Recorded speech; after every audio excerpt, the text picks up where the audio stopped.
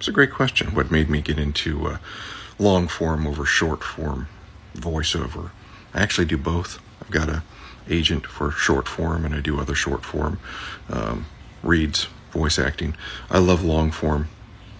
Every day you can do a couple hours of reading, and eventually that becomes an audiobook. So you're not sitting for 9 hours a day in a booth necessarily. A couple hours, 3 hours a day, and pretty soon that is an audiobook. You can also do short form narration or short form reads, commercials, whatever you want to, e-learning. And those get done interspersed with the longer form. So keep the variety going there, if you will. So you can do both. Keep you on your toes, you know what I mean? Shortcast Club.